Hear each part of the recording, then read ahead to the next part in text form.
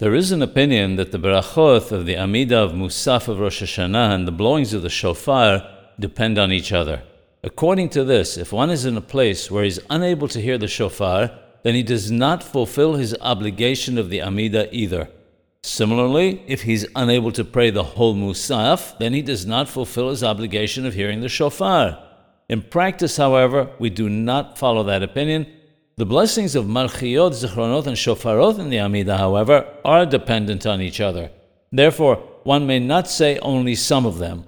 If one's Siddur is missing small portions, but most of the berachot are still readable, one may recite the blessings. If one is unable to obtain a Siddur to read the Musaf Amidah from, and presumably will be unable to read the Rosh Hashanah Musaf Amidah by heart, he should do the following. He should read the first 3 blessings of the Amidah, then mention the holiness of the day, and end with the final 3 blessings.